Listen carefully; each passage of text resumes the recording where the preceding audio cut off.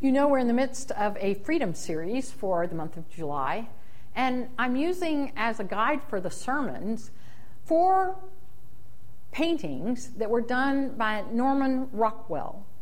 And these paintings were done during the time of World War II. And they were done to raise money for the war effort.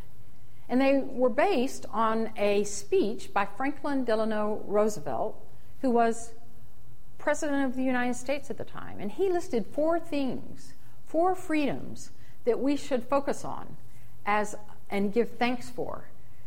Freedom of speech, freedom of religion, freedom from want, and freedom from fear.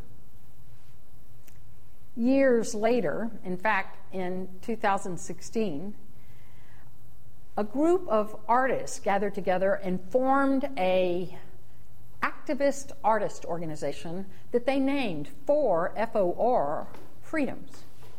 And they commissioned artists from all over the United States to use Rockwell's paintings for inspiration to do them again, reflecting the diversity of our country. You know, Rockwell grew up in a time when a lot of people thought about our country as being white. And a lot of white Americans really didn't take into consideration people of different cultures and backgrounds.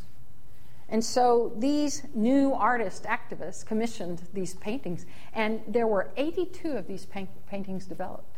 And they mirrored exactly freedom of speech in Rockwell's interpretation and freedom of speech in a new artist's interpretation, and so on and so forth. Well, that's what we're using today. And today, we're going to speak about freedom of religion. So, you know, as you might imagine, freedom of religion also sort of implies that we have freedom of worship. And I want to remind you that during scriptural times of the Hebrew Scriptures and also of the New Testament Scriptures, that freedom of religion and freedom of worship was pretty non-existent in almost the whole world. That wherever you happened to be born and lived was the religion you adhered to, and that was usually dictated by the state. Now, I hate to break it to you, but that became true it existed for centuries and became true on into the time of the Reformation, when if you were a special kind of Christian, like, for example, an Anabaptist, you could be executed because you were worshiping in a different way than the majority of people in various countries. And in fact, those same kind of attitudes existed when the United States was founded. In fact, our predecessors, the Pilgrims and the Puritans, traveled to the United States in order to have freedom to worship and practice their faith in the way they believed they should. Still, just like in biblical times and just like in the Reformation and other times, freedom of religion was still dictated. I mean, freedom, and often the very people who had sought freedom denied it to others. In fact, Christian people who settled in the United States, in the Massachusetts Bay Colony, would not let Roger Wilson and his people worship because they believed in freedom of religion. There's more to tell in that story, but I want to go back to the Hebrew Scriptures and remind you of one very famous story about someone who had to face the fact that he couldn't worship as he believed. It took place in the time of the Babylonian captivity. You see, the Jewish people and the country of Israel had been overrun by the kingdom of Babylon. And in defeating the Jewish people, the king brought all the strong, healthy men and women Jews to Babylon. They lost their country and they lost their place of worship, and they became not slaves per se, but they didn't have the kinds of freedoms that they might have enjoyed in their homeland. The king then was Nebuchadnezzar, and what he decided to do was to gather up his best Babylonian wisdom people, young people, and then he wanted 4 of the Jewish exiles, their handsomest, most perfect, wisest young men, to come and become part of his royal court.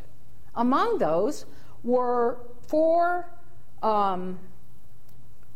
Jewish young men: Daniel, Hananiah, Mishael, and Azariah. Listen, you may know them by other names. You, of course, know the name of Daniel, perhaps.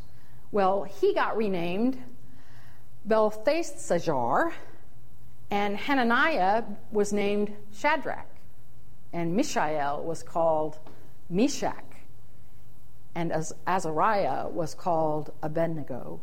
You see, they had such little freedom that they didn't even get to keep their Jewish names. Well, it turns out that King Nebuchadnezzar had a really bad dream. And he called the Babylonian young men in and he said, "Tell me my dream and interpret it for me." And they said, "Well, nobody can do that. I mean, you actually have to tell us your dream and then we'll interpret it for you." And it made him enraged. And so he called on the 4 Jewish wisdom young men. And Daniel asked his friends to pray for him. And he went in and he actually told the king what he had dreamed.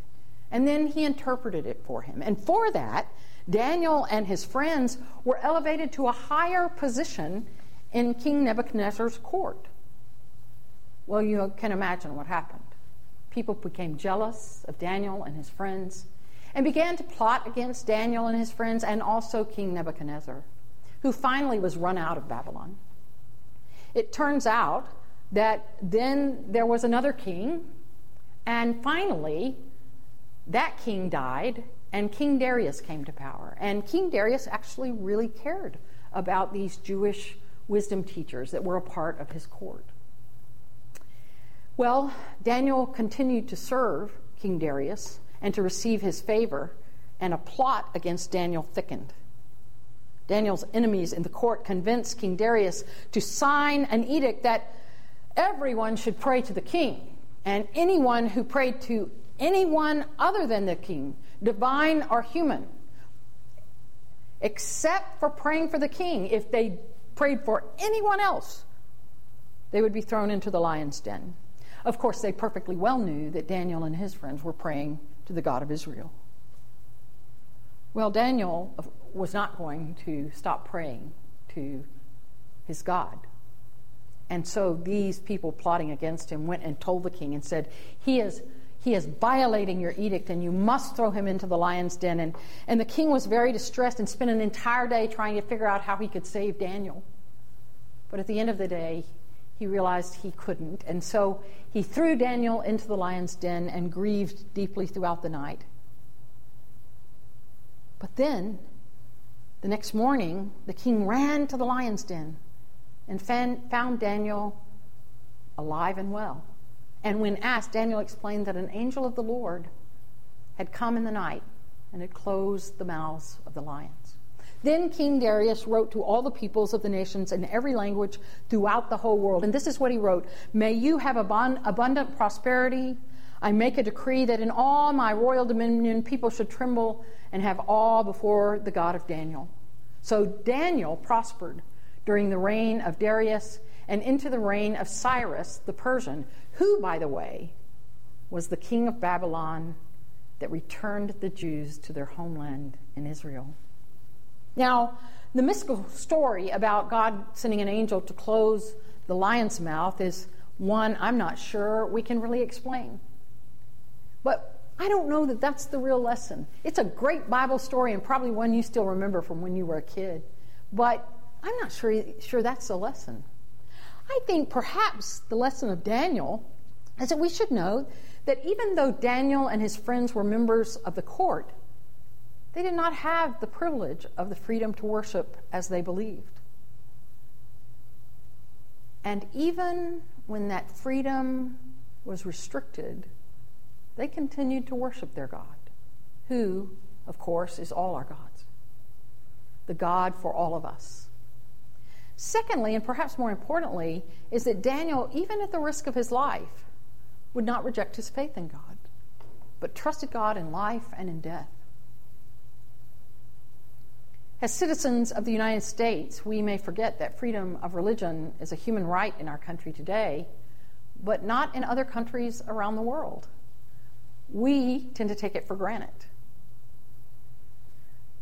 Several years ago, I was invited to visit Dr. Steve Sprinkle's class at Bright Divinity School.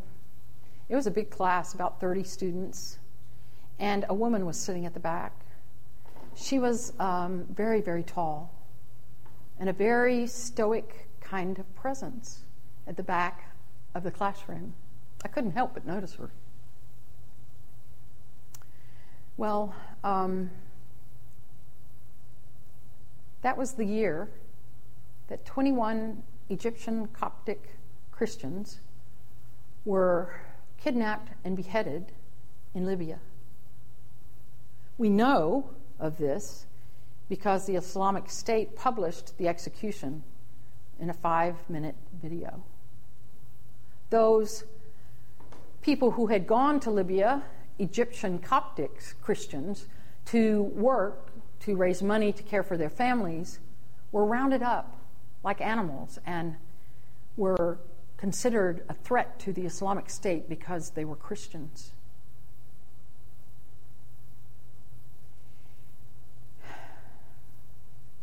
And then after the class with Dr. Sprinkle, I met Jihan Farak, who turned out to be herself an Egyptian Coptic Christian. And then all of a sudden, I realized how desperately close we are to people who do not have the kinds of freedoms that we enjoy.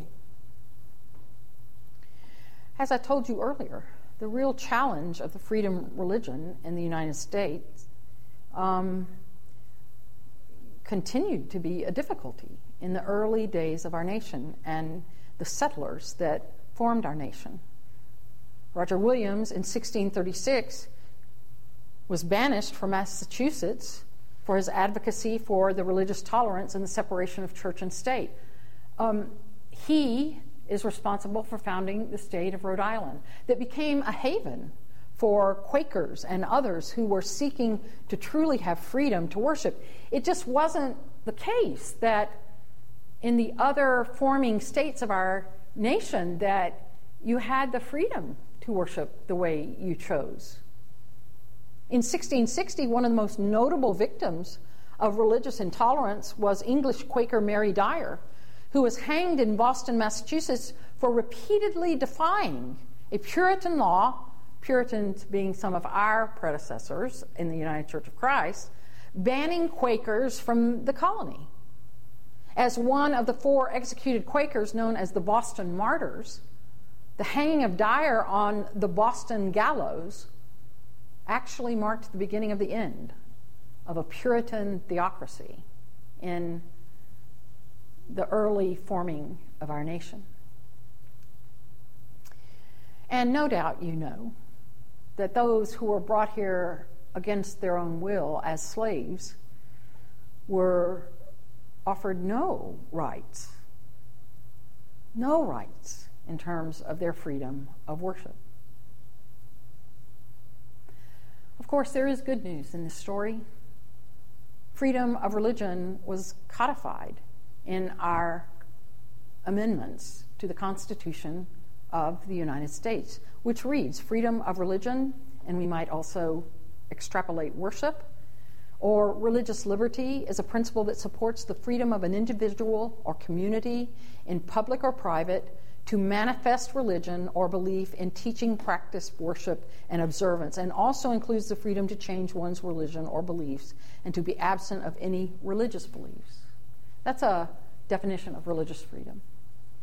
Our founders decided to make that set in our Constitution and amendments. And as far as religion goes, this is what it states in the First Amendment. Congress shall make no law respecting an establishment of religion or prohibiting the free exercise thereof. So with that comes some challenges itself. Notice how brief that is. No laws respecting the establishment of religion or prohibiting the free exercise thereof. And that's been a conundrum for many of us and for many people in the United States, as different religious groups and people of no faith and people who have faith and want to impose it on others think that they have the right to do so. So some of the challenges we face right now in the area of religious freedom is how we take it for granted. I mean, really, when was the last time you thought about the fact that we get to worship? We get to choose, for the most part, where we worship and when we worship. We get to choose how we worship and who we worship with. I mean, when was the last time you actually thought about that? Well, it's probably been recently, since churches have closed down and some restrictions have been made on the worship in person of people who are practicing their faith.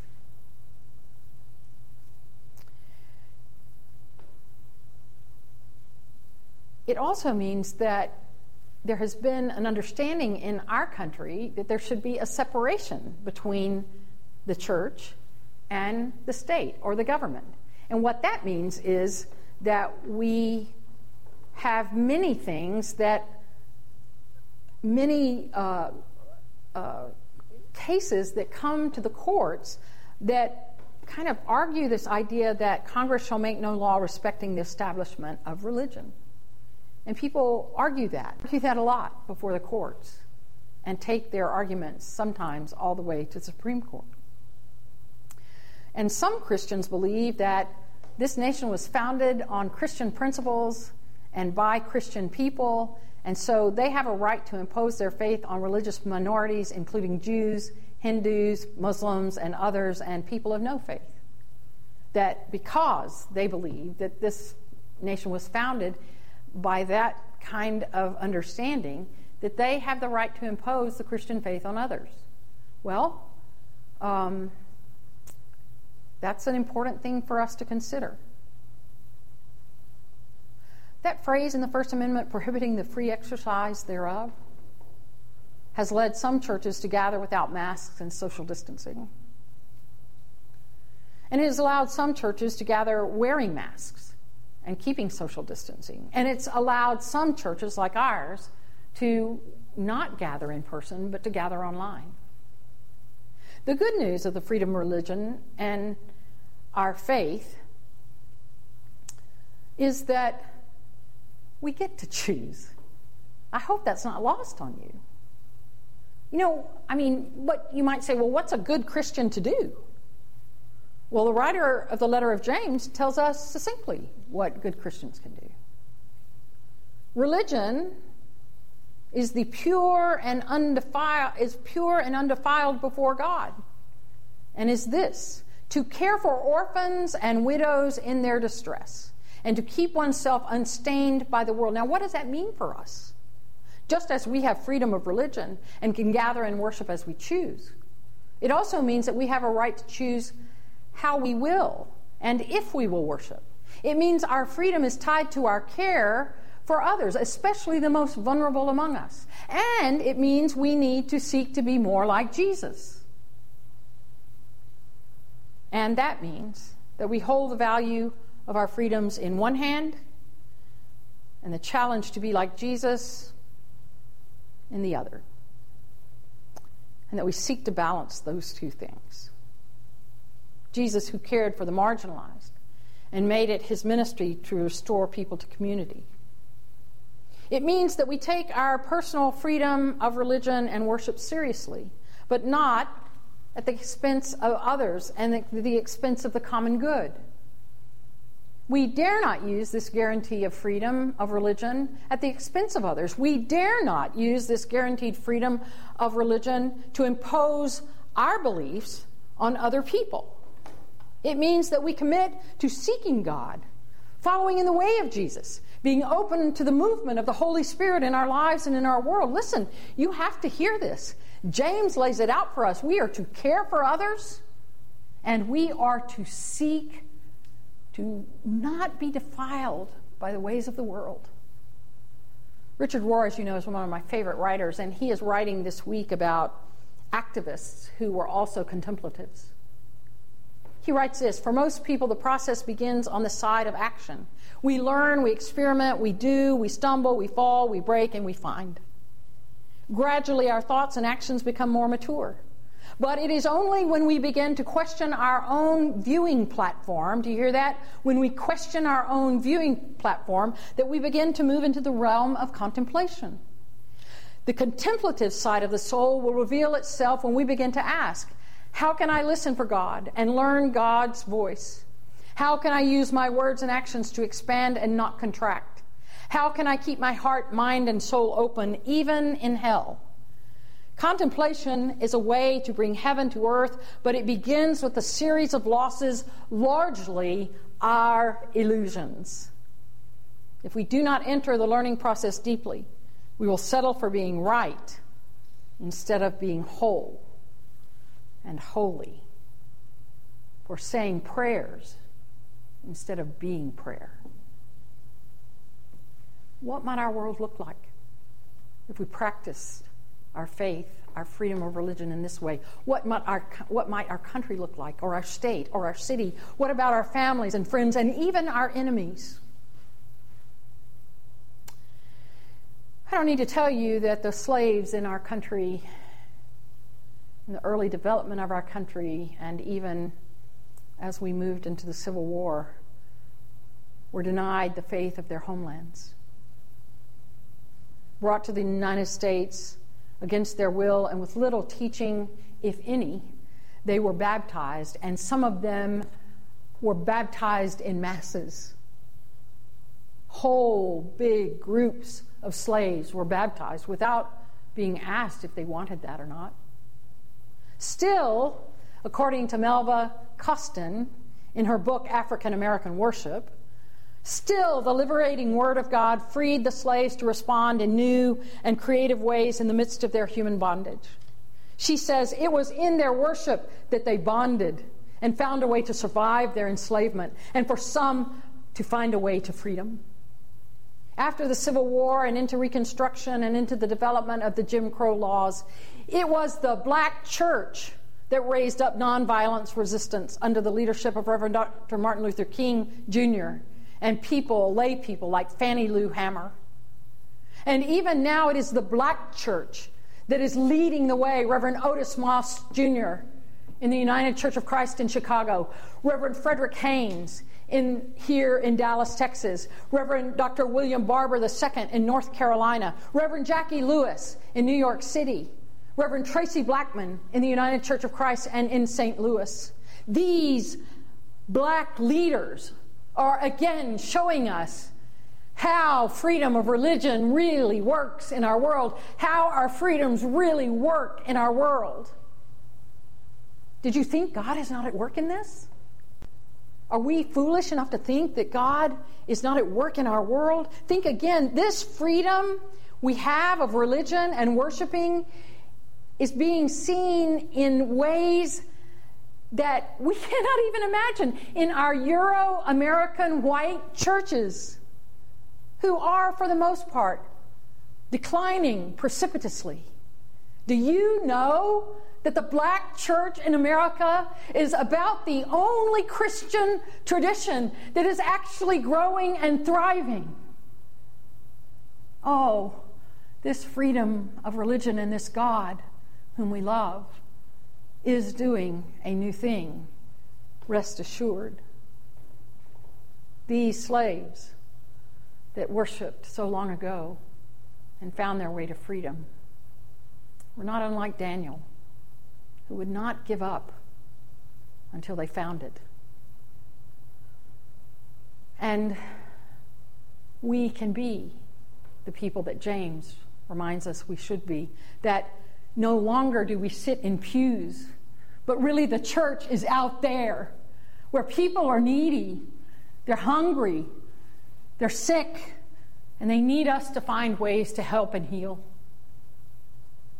And we, my friends, in all our freedoms, had best seek more than anything else to be more like Jesus. Amen.